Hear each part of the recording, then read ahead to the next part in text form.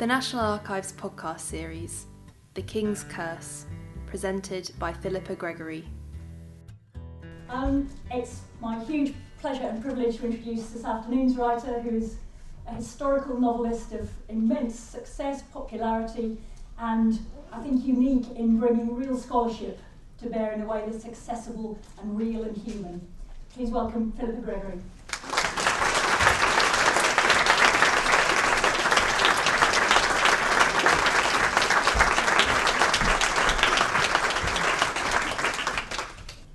So we're here today to talk about the book published tomorrow, King's Curse, which marks, I think, 12 years of your living with Henry VIII, which is... It's longer than most of the wives' lives. Yes, yes. You talked about how the book changed a lot from the moment you started the research and the way you thought it was going to go to the book that's emerged today. Could you tell us a bit about Often that does happen with research, and often that happens with a novel. So you've got two processes going at once. There's learning more and more, and there's also how the story is going to be curved, how it's going to be told. This was probably the biggest change of any book that I've done. I started off, it wasn't even going to be called The King's Curse, it was going to be called The Last Rose.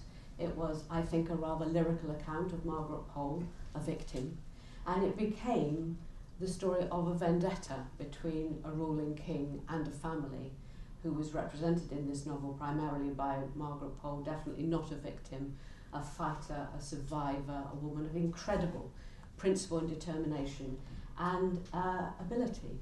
So for a lot of her life, she's probably mostly active as a landlord, and she's the only woman in England to be a countess in her own right, not because of marriage, but because she wins her family title. She was, of course, a descendant of the House of Plantagenet, so she has a sense of herself as being a member of the ruling family before the usurpation of the Tudors. And she's the founder of a family which include some extraordinary young men that she thinks, I believe in her heart from their birth, would have been better princes than anything the Tudors ever managed to produce. If, apart from nothing else, just sheer numbers. I mean, she has 4 boys and the Tudors never managed more than 1 at a time. So a really extraordinary character, and as I came to respect her more and more and understand more of her achievement, I realised that the force against her was a king whose power increased to an extraordinary degree during the time that she was at court. So she first comes to Henry's court at the very beginning. She's Catherine of Aragon's best friend and chief lady in waiting. And so she's there for, as it were, the golden years, when Henry's in love with Catherine and they think they're going to have a child, and he makes her regent of England when he goes abroad to fight. And then, bit by bit, that fairy tale marriage really, really unravels, and Margaret sees it's unravelling, so she's absolutely close and intimate to that. Subsequently, she's Princess Mary, Lady Mary's lady governess, so she's very, very close to the woman who becomes Mary I, and sees the way that Henry uses her as a pawn, turns against her, apparently actually hates her. And the main thing, I suppose, for me was that she's really party because she's a highly politicised woman. She really understands the working of power, coming as she does from a ruling family. So she sees how Henry changes laws and changes his position, changes the religion. So he ultimately becomes the only power in England, and how people who oppose him die for that. So it became a darker book, more and more ominous in tone. I have to say, more and more scary to write. And then at the very, very end of it, sorry, this isn't conversation, this is a monologue. I'll just carry on, shall I? Because I'm having a nice time. At the very, very end of it, I realised that also that there is this legend which really grows up that the Tudors are cursed, that they bring into England this terrible disease of the sweat, and that they themselves carry a curse which means that they cannot get a legitimate son. And that's such a powerful belief that goes through the folklore, which I kind of, like, well, you'll know because you yourselves do research, you kind of read something and it goes into your head, but you don't keep it at the forefront enough, and then something reminds you, and then you go, I knew this, but it's somehow realer to me than it's ever before. And then I discovered there's some new medical research on Henry VIII, and they think that he probably had a congenital syndrome called Kell's disease, and that is hereditary through maternal line. And that, all of a sudden, everything fell hugely into place with me because I had written a curse, which was said, those of you who know the White Queen, was recited in The White Queen by Jacquetta, Lady of the Rivers, the novel, and her daughter Elizabeth Woodville, the White Queen. Then when the princes were taken from the Tower, Elizabeth Woodville's sons, I'm a generation out, it's Elizabeth Woodville and her daughter Elizabeth who becomes Princess of York. They cursed the murderer in my novel because what I wanted was a curse on the Tudors from these two women. So you've got this completely fictional, witchy scene of this mother and daughter cursing whoever it was who murdered their sons and brothers. As it turns out, the curse that the Tudors may carry if they have Kell syndrome comes through the maternal line. So it comes from Elizabeth York to Elizabeth Woodville to Lady of the Rivers. So I wrote this fictional scene of a curse, and then the science discovers that there is, in a sense, a curse which comes through the maternal line. And that's when you go, there's something about writing fiction which to me is infinitely superior to writing history, because sometimes you can say in fiction a truth which is not a fact. So that certainly the curse scene was fictional, but gosh, it expresses exactly what the facts may be. So there you go. When it comes to the facts, yes. as we're in the midst of a lot of primary evidence, got a lot of facts in the book. How easy has it been to find the women's stories and the women's voices in historical sources? Because they're often quite hard to find, aren't they? It's very, very difficult to find women's voices at all. Margaret Pole, for instance, certainly must have written thousands of letters, but I believe that a lot of them were treasonous or conspiratorial, and since the investigators, when they moved against her, found nothing, I imagine she burned everything.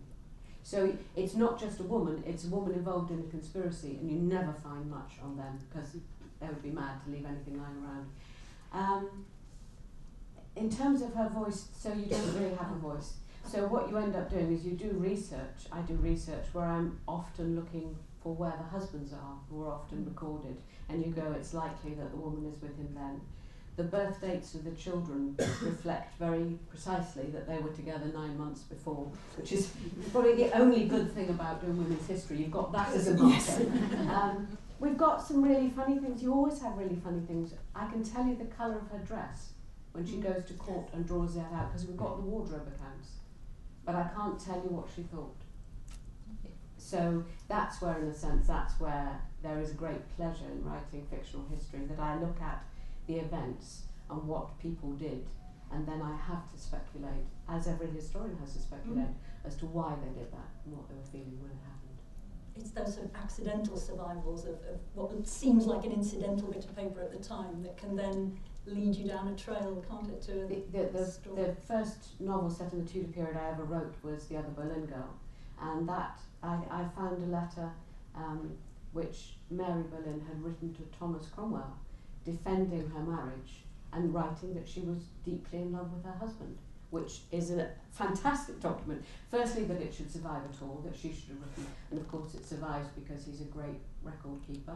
God bless him. You know, here we are. Let's have a word for everyone who keeps a record. Doesn't matter if they murder people, if they keep a record of it. That's all we really want.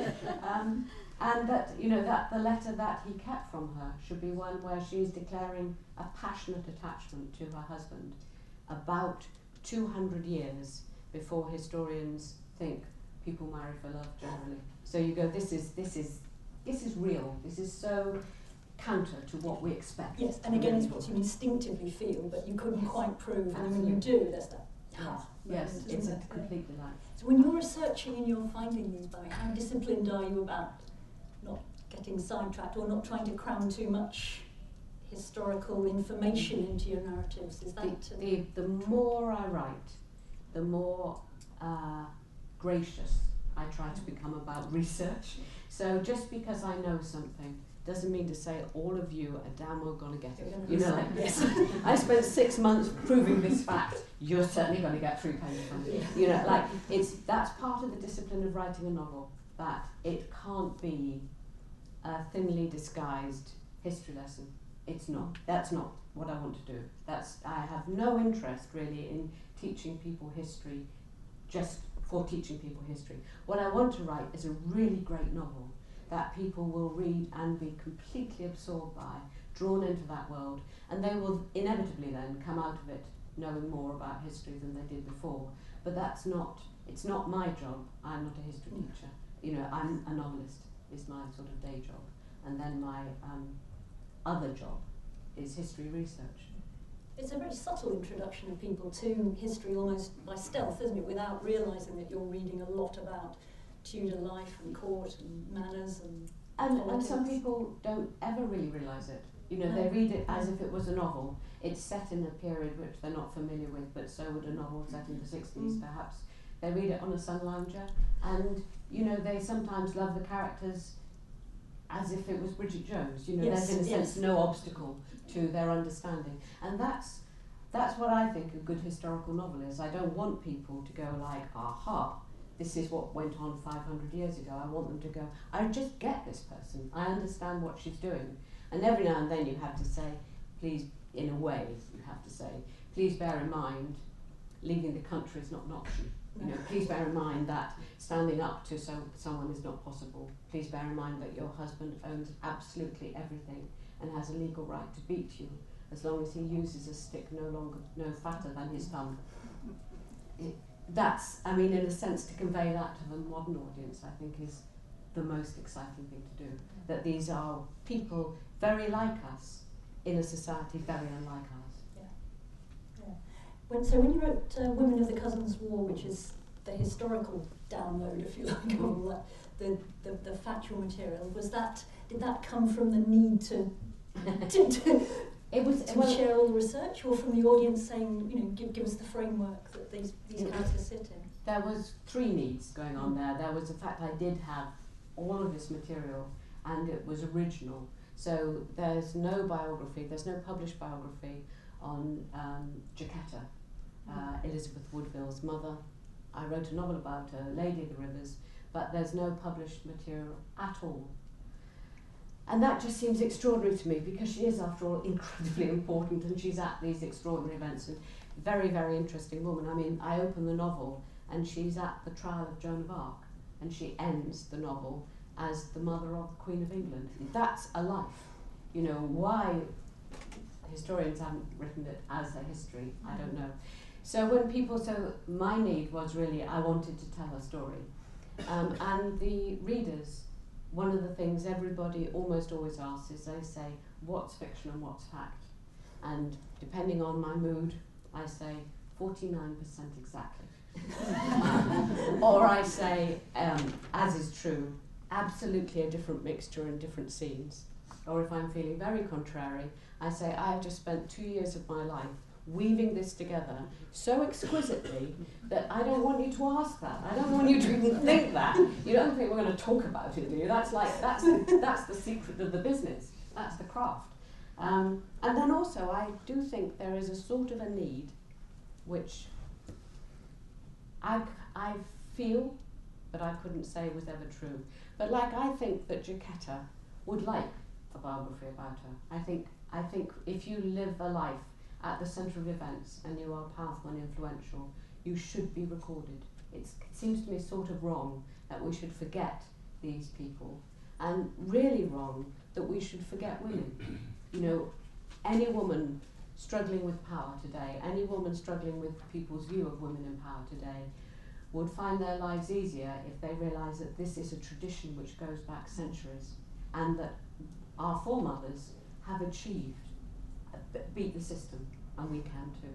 So I feel very passionately about the history of women, and it happens that most of the time I write fiction about women, and so when I came to write it's a book of history essays, and my essay in it is on Jacquetta, and 2 other historians, David Baldwin and Michael Hicks, both men. It's okay by me. they wrote their essays on the characters of their biographies, Elizabeth Woodville and Margaret Beaufort, Henry Tudor's mother. Is there one particular Tudor Plantagenet woman who you feel we've talked about Giulietta, but you feel is your favourite, if you like, your clearest role model, or the most fascinating character, or is it whoever you're writing about at the It's time? almost always, you always like the newest one best, because they're the ones you've just worked on. Funnily enough, I mean, I think Anne Neville is terribly interesting because I don't really pluck her from obscurity. There's a biography and she's in a Shakespearean play. Yes. However, her part in Richard III is so demented that Shakespeare actually breaks off, well, Richard does it, but Shakespeare says to the audience, was ever a woman in such a humour wooed? Was ever a woman in such a humour won? And the resounding reply from the audience should be no. Why do you suggest that this would happen? It clearly couldn't happen. And Shakespeare suggests that it happened because it's part of the demonising of Richard III, which is part of his job as a Tudor publicist, playwright and spin doctor. And one of the sacrifices in that play is the character of Anne Neville, who apparently meets the murderer of her husband, the murderer of her father-in-law, tells him that she hates him, and in the next scene is married to him. It's crazy. But what we do know, interestingly enough, is that there is a gap in the record on her where she seems to have run away from her brother-in-law's house, George Duke of Clarence's house, and then the next time we see her, she's married to Richard, who's then just a duke, probably the only man in England who could have protected her from the predatory intentions of her brother-in-law. And that looks to me not like a woman going totally bonkers and marrying a murderer. It looks to me very much like a woman going, who in England can I marry so that he's on my side so I can preserve my fortune? This is the only person powerful enough, the king's other brother. Which, now I come to think about it, hell of a title for a book. Anything with other in it is always done very well for me. So she's really interesting. And then, of course, I love Elizabeth Woodville. Who could not love Elizabeth Woodville? Total Cinderella story. Wonderful, wonderful, amazing story. I would not dare to write the story of an English country woman who stands by the road one day when the king rides by and 6 weeks later they're married for love. I wouldn't write that. Like, where would my reputation be? It just happened. I had to write it. It's what happened. Do you think women today and readers today can learn from their Elizabethan role models who've got such a steep slope to climb in terms of status and recognition? Absolutely. And I know that people do because they write to me and say, having read that, I felt really empowered to do that. There's a lovely letter I got from a young woman who was married not very long at all. She was married 2 years and her husband decided to leave her. And she was reading my novel, The Constant Princess. And was it Constant? No, she was reading The Other Boleyn Girl and she was thinking about Catherine of Aragon. And The Other Boleyn Girl really shows the abandonment of Catherine of Aragon by Henry. And he came, I sound indignant, I feel indignant about this. This young man who I don't know at all, except as a letter from his wife, he came round with his friends to pick up his stuff, and she had to hold open the door while they walked out her wedding gifts. And she said, I stood there and I thought of Catherine and I didn't cry. And I went, good for you. Stiff upper lip goes back on, doesn't it? Stiff upper lip is what give him the pleasure. No, but it's the skills of endurance which women do have throughout history and which we should really celebrate. Yeah. When you're writing Tudor life, how immersed in sort of habits and daily routines and things like the clothes they had to get into every day? Do you have to sort of think yourself into a farthingale, as it were, to write those scenes? Or well, yes. I don't dress up or anything. No, I don't. Some people do. Some people are indeed troubled enough. Yes, indeed. And of course, there are bizarre opportunities to do that. That there are like medieval fairs by writers, and actually, the Reconstruction thing I really understand. The party in Vegas, where a number of historical fiction writers went as Anne Boleyn to Vegas. That's a step too far for me, but sure. Not the most obvious venue, No. But you know, you can see it's half timber. The juxtaposition must have been fun in a way. Anyway, what I do is I read tons and tons. I go to costume museums. Actually, having a book dramatised and seeing the clothes and seeing the interiors recreated and being able to walk through them.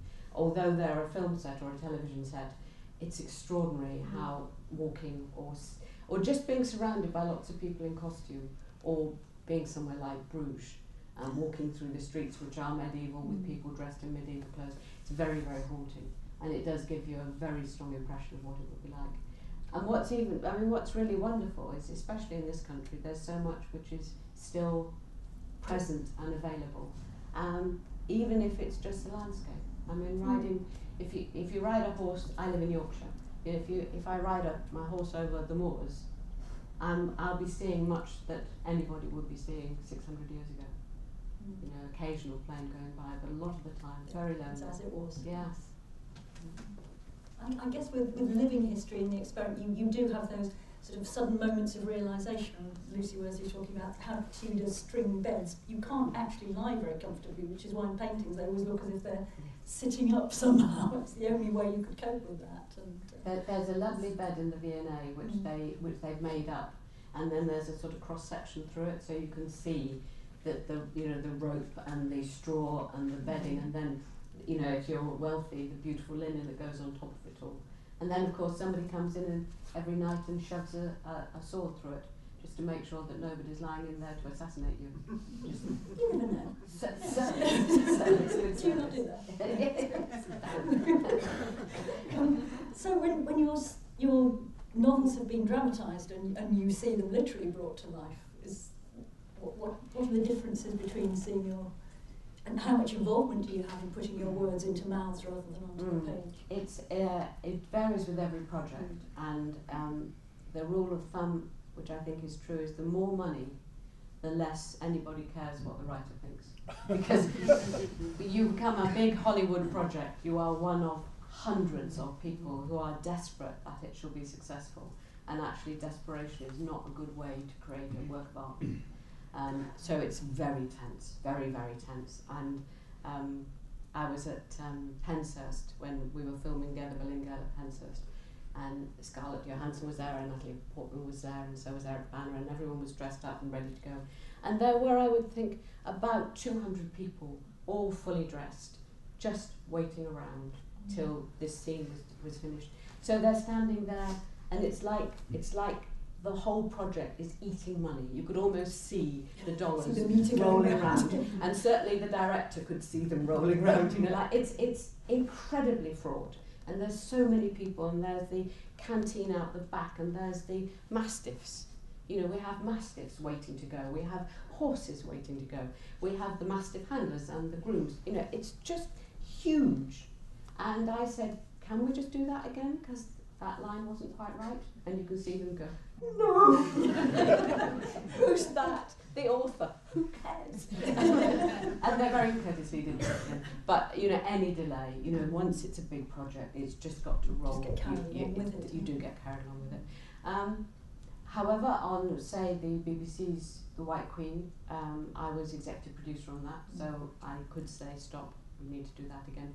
But even that, there's occasions, there's lines in that which are not mine, and which I wish hadn't been written, and I have the memo in which I say, do not, on any account, and there it is. And that's, very, very irritating and very painful, but at the same time, I have to say, people do not come in the night and steal my novel and go off and make a film out of it. They negotiate with me. I say, are you going to do this with it? They always say, it's going to be the most fantastic film ever made. And your words are going to be treated with such respect. And often we have a lunch which involves a great deal of champagne, and sometimes they tell me that I'm the greatest writer since Jane Austen. And by the end of the lunch, I agree with them completely. And sign the contract, and then they pay me. You know, like it isn't a kidnap. It's a business deal, and then they do what they want to do, and that's what you're selling. You know, so in a way, it would be ridiculous for me to sit here and complain, because I know what that business is like now, and it's like that. And you've got that memo, so when someone comes to write the thesis, well, they don't. I've got the memo, but for me, I've got the book. Yes, if you want to yes, know what I think of Henry VIII, this is the book where I'd say it. You know, if you want to know how many, maybe 100 Hollywood executives think of Anne Boleyn, that's the film. You know, Yes, plus yes, everyone else who yes. was consulted. You know, the director's wife. You know, everybody has a say. So you know, I'm a novelist. That's my, you know, I'm a novelist and a historian. Those are my professions. I'm not a scriptwriter, and I wouldn't do the process. It's incredibly. I mean, everyone I know who works in both worlds absolutely celebrates the fact that when you're writing a novel, you're in your study, you're on your own. Every now and then, if they're feeling very brave, somebody will ring me up, like an editor and agent, and say, how's it going? Any chance of it being delivered on time? And by and large, I say, yes, it's always delivered on time, and I don't expect much input from anyone else at all. And I can refuse it if I don't want it. You know, if they say, we think it might be better done like this, you can just say no. But in films, you have to it's a collaborative Yes. business. It's totally different. I opened by talking about how long you've been living with Henry VIII, and he keeps coming back and almost cursing and haunting us now. Yes. You've used words like psychosis and serial killer. Do you feel the more time you've spent amongst his circle and how ruthless he was, you want to sort of shock the historical establishment into thinking him in those modern terms? Is it a shock tactic, or is it just genuinely murder on murder? You can't help concluding that. I think okay. One difficulty is that we have such a jolly image of Henry VIII, Yeah. and if you go on the BBC website for primary schools, it says, why is Henry VIII famous? Because he had 6 wives. So it's kind of, I mean, he is extraordinarily eccentric, and it just looks like that's kind of fun. When you think that he deliberately killed 2 of the wives, neglected to her death 2 others, and the 5th, one got away with a divorce, but there was a charge sheet of witchcraft and treason, which would have led to her death. So Anne of Cleves is far luckier than the record suggests. If you examine the treason charges that she would have faced if she hadn't agreed to a divorce. And then the last one, Catherine Parr, he almost certainly would have tried, I believe, but for the fact that he died before he could go to trial. So, you know, this is abuse. This is extraordinary abuse of women. And I know that medieval husbands are not notorious for their consideration and care for women. And I do try and be really careful about not going, here are modern standards, and putting it on the past, because that's obviously ahistorical. But actually, if you look at the death of Wolsey, and the death of More, and the death of Cromwell, and then the deaths on the Pilgrimage of Grace, which was hundreds of people to whom he had granted a signed royal pardon, and then went back, declared martial law and prosecuted them for treason and killed them. And the thing they say then is that the ironmongers of Carlisle ran out of chains, because when they hanged people on trees, they wrapped them in chains so that they were preserved, so everyone could see that they were dead, and so the weight dropped the body down. And they ran out of iron in the northeast of England because so many people were executed. It's a crime against humanity if you wanted to look at modern standards. But it was in any case the breaking of his oath. He promised these people a full pardon, and he went straight back in and got Thomas Howard, Duke of Norfolk, to do the dirty work of murdering subjects whose only offence had been to demand the restoration of the Catholic Church and the return of the nobility to the King's Council. definitely a move towards tyranny, and people at the time said he was a tyrant. So this isn't ahistorical. People at the time said that he has become hopelessly corrupted and moved towards tyranny. People at the time said he was a madman, and people at the time said he was a murderer of an extraordinary proportion. One of the French ambassadors says, you know, everyone is in complete bewilderment at this king as he kills his own family. You know, they thought he would kill Princess Mary. They were afraid that he would charge her with treason and behead her. You know, if you, of course, with modern science, we look at whether he might have been ill. I think it's perfectly reasonable with modern psychology to say what sort of mental state is this? And towards his last years, I believe he's certainly paranoid, and I think he might be a psychopath. Yeah.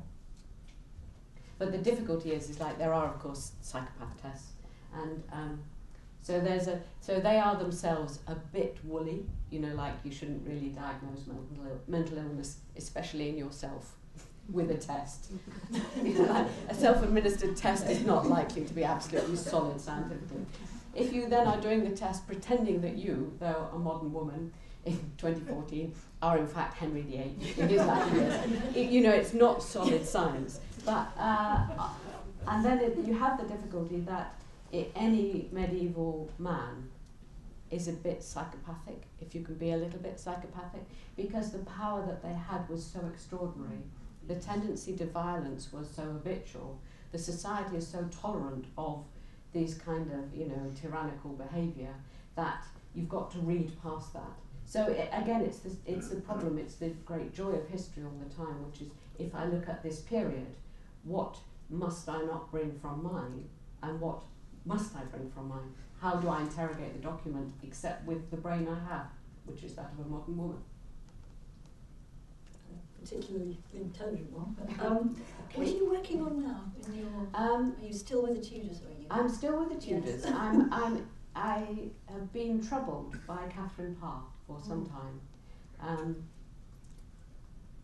I just couldn't start with her, and I've just been reading recently.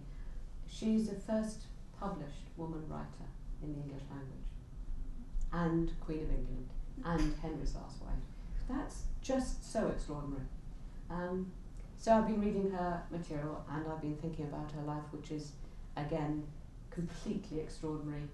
And in a way, because you think about Henry, when you think about the wives, you never think about the wives. It's divorced, beheaded, died, divorced, beheaded, survived. And it's as if that's all they do. You know, of course, she has 2 husbands before Henry, and she has one after.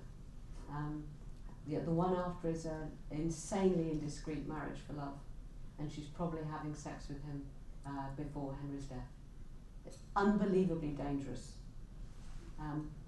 Extraordinary story. So I'm working on Catherine Parr, and I think there will be a novel about Catherine Parr. But I'm at the stage, I'm so early on, that I'm at the stage which is very exciting and very enjoyable, but also very troubling. So I kind of am feeling her and thinking about her, and when I've got a sense of who she really is, when I feel that I can imagine her as well as just reading about her, then I'll start to be getting into writing. What's your writing routine? Are you very disciplined, or do you have to be in a special state? No, I write at such speed, and I, in a sense, have to write at such speed if I'm going to produce. At the moment I do a book a year, a novel a year, and the publishers really love that, and God knows the readers really love that. And I do get like requests, could you get them out quicker? And the answer is really no.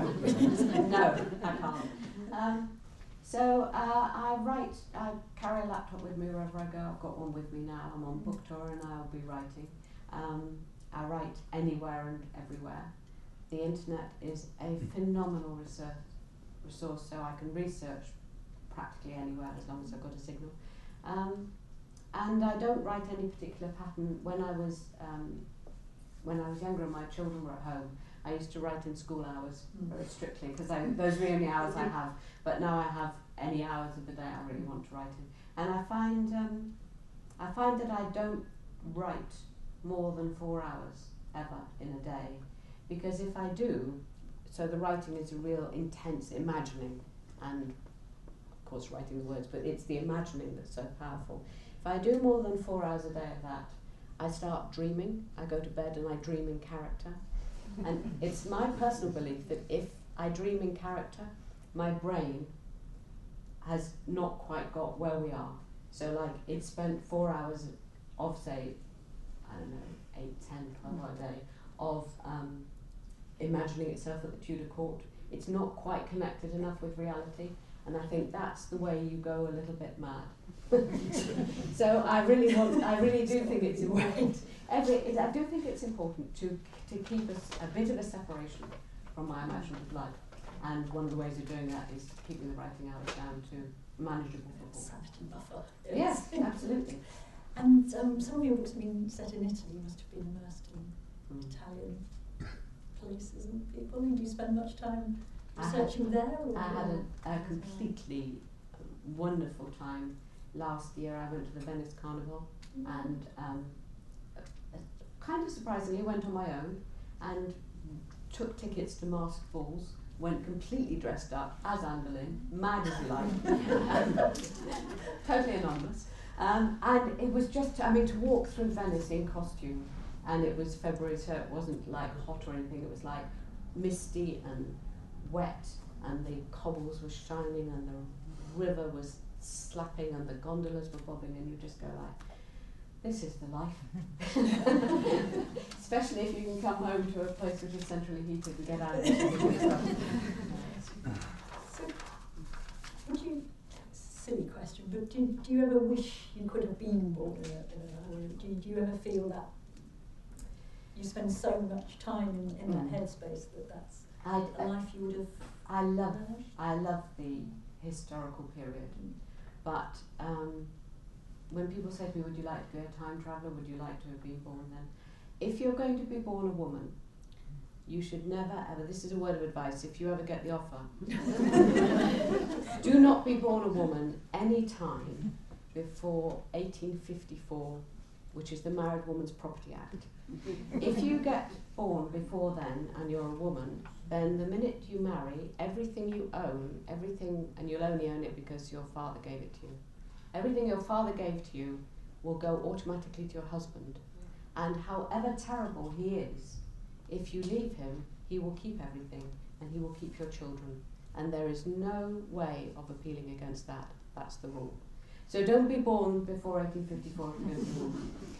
Personally, I would advise you not to be born before about 1918, 1919, because you need a political presence. It's not enough to be the power behind the throne, because if you are the power behind the throne may pass a law which says that you're treasonous or illegal, or that it would be better if you were dead. So you have to have political power, and the only way that any effective political power is the vote. I really can't be doing with this like you can influence men. I mean, really. So don't do that. And then the last thing I would say is, if you want to be born a woman, don't be born much before 1960. I mean, of course, bear in mind childbirth without anaesthesia. Bear that in mind really carefully. You will regret it if you don't think that through. But if I were you, I wouldn't be born any time before 1960, because you have to have reliable contraception if you are going to make a decent life for yourself at all. do something other than die in childbirth, yes. Which you're almost certain to do if you can't control your fertility. So that would be my advice, which fundamentally really comes down to, don't be a woman any time except a modern woman, because it's awful. Never ever let anybody persuade you to be a poor person. It's no fun at any time. Don't be a poor now if you can possibly avoid it. And be a rich man anytime. Just fabulous. I mean, it's patriarchy. It's just absolutely great. You know, be a knight, gallop round, lovely horse, people serving you, great food, wenches. You know, no, not a problem. You'll die early, and you'll die of wounds perhaps, but you'll die quick.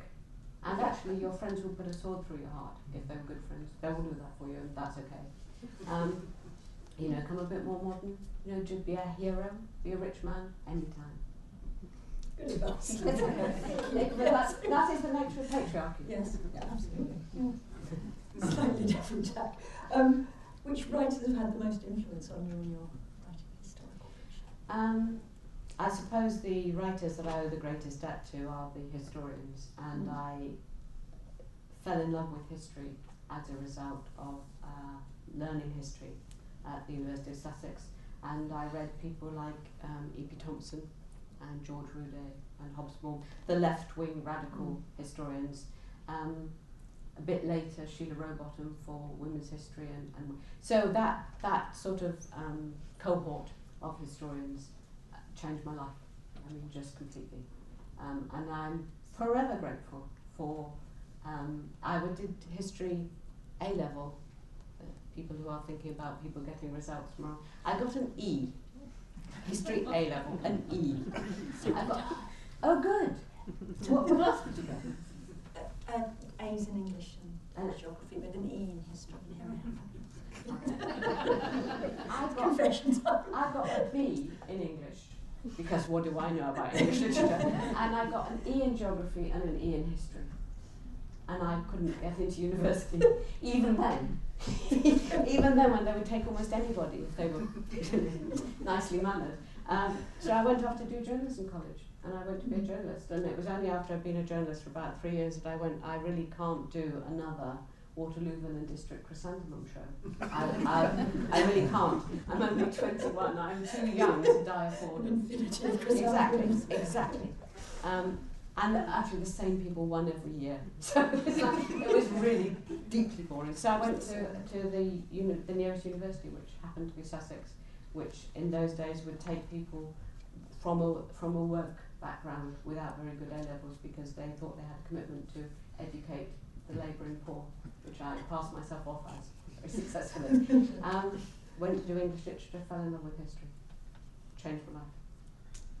So what was the switching point between history, journalism, history, and then fiction? I know the boundaries aren't.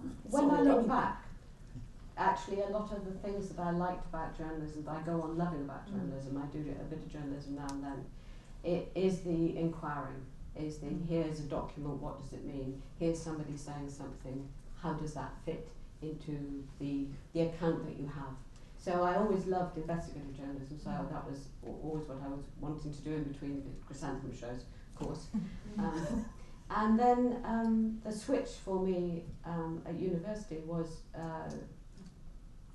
at Sussex in those days you had to do 2 other arts subjects. So I had to do philosophy, which I have to say passed over my head really rapidly. I got almost none of it. And then you had to do a course in something else, and I chose to do history. Only because my best friend said, let's do history. I went, oh, okay. Since we have to. Accidental points, but the points change and you find yourself something you really like. Total change of life. One last question before we open the floor to questions. You founded a charity, Gardens for Gambia. Yes. And that's about primary school education in Gambia. I was in the Gambia doing research for a novel which I wrote called A Respectable Trade, which is about slavery, 18th century slavery. And I wanted to go to a slaving country, and the Gambia was a country where there was slavery. And so I went there, and as I was there I thought I would write a piece of journalism on whether it's possible to be an ethical tourist. Can you go and actually improve the country that you've gone to, or is your very presence naturally corrupting? And so because I was interested in that, I went to see a project which is funded by a tourist company, which was a school where they'd built a kitchen for the school. And when I say it's a school, imagine, if you will, a sort of shed like you would have in the bottom of your garden and say, God, we've got to get rid of that. Let's build a proper shed. So breeze block walls and a corrugated iron roof, divided in 2 with a sort of stud wall, and the children sit on the earth floor, and the teacher stands in front of the blank wall and recites the lesson to them from memory. There's no blackboard, there's no pens, there's no paper. The children are required to remember the lesson and recite it back to them. And outside there's a big plastic drum of water, and when you go there first thing in the morning, you see the children walking up the road from the village with their day's water balanced on their heads, and they're like 4, and they're like that with their bucket of water. Beside that is a sack of peanuts in the shell, and that's what the kids are going to eat for lunch, unless their parents are rich enough to send them with food. and of the school of 600 children, about 400 are never rich enough. So the vast majority of children will eat in the middle of the day some peanuts and drink some water, which they themselves have brought in. And the school headmaster said, what we want to do is to drill a well in what he called the school garden, which if you looked out at it, you would go, this is fundamentally a small desert, just dust to the dusty road, and on the other hand, some dusty trees. He says, we want to dig a well here, and then we'll water, and then we'll teach the children sustainable agriculture, and they can eat the food that they grow. And if we make a surplus of food, we can sell it, and we'll buy books and stationery and blackboards and benches and things for the school. Would you make a contribution to this? And I said, what sort of contribution? And he said, anything. And I said, what would the well cost? Thinking we would be talking thousands. He said, £400. And this is me on a holiday with my family to the Gambia. I said, I'll give you a cheque. So I wrote him a cheque. And this is such a long time ago. This is about 30 years ago. So I wrote him a cheque, and I said to him, let me know how it goes. And I came back to England, and I thought, if I don't hear from him, then I have just lost £400, which is not insubstantial to me. If, on the other hand, I have heard from him, I have just done the most amazing thing, and I'm going to go to heaven. Which was of some concern to me, because my personal life at the time was quite checkered, and I thought, this is like a bargain. And because it's such a long time ago, he didn't email me or anything, we didn't have that. Then he sent me a fax to my fax machine, and it said, thank you very much for the money. We've dug the well, it's on stream, the children are drinking the water, they're digging the garden. It's looking very, very successful. We're fencing the garden, the parents are involved, this is all working all right. The school next door saw our well and said, will you give them one? And I went, I think I will. I really think I will. I think this is a fabulous little project. And so I wrote a novel, wrote an article for a magazine, and people sent me some money. And I talk about it wherever I go, and people give me money. And I send money myself now for 2 wells a month, absolutely every... I don't want to lie to you. Sarah, do we send money for 2 wells a month or 2 wells a quarter? We do about 8 wells a quarter. 8 wells a quarter? Bloody hell, I'm generous.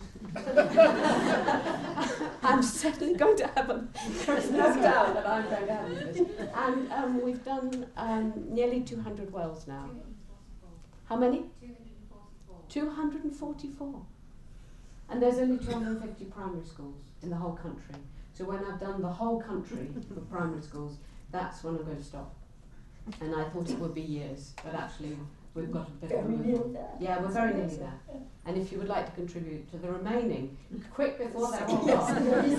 Remaining 60. Yes, please do. See me after. So yeah, that's my charity, and I'm very, very, very proud of it. It's a lovely, lovely little thing. It's just so easy. And the well digger is a guy with a bucket and a spade. And I gave him a hard hat, and he just was so proud of himself. He goes down there with this, he's got this hard hat. He's digging in sand, it's not a real problem with falling rocks, but it's like status, it's huge status. And, they just dig it, they just put a little wall around it so children don't fall into it. And then they have a rope on the end of the bucket and just pull it up. It's a lovely, lovely little charity. Thank you. Thank you. Thank you so much.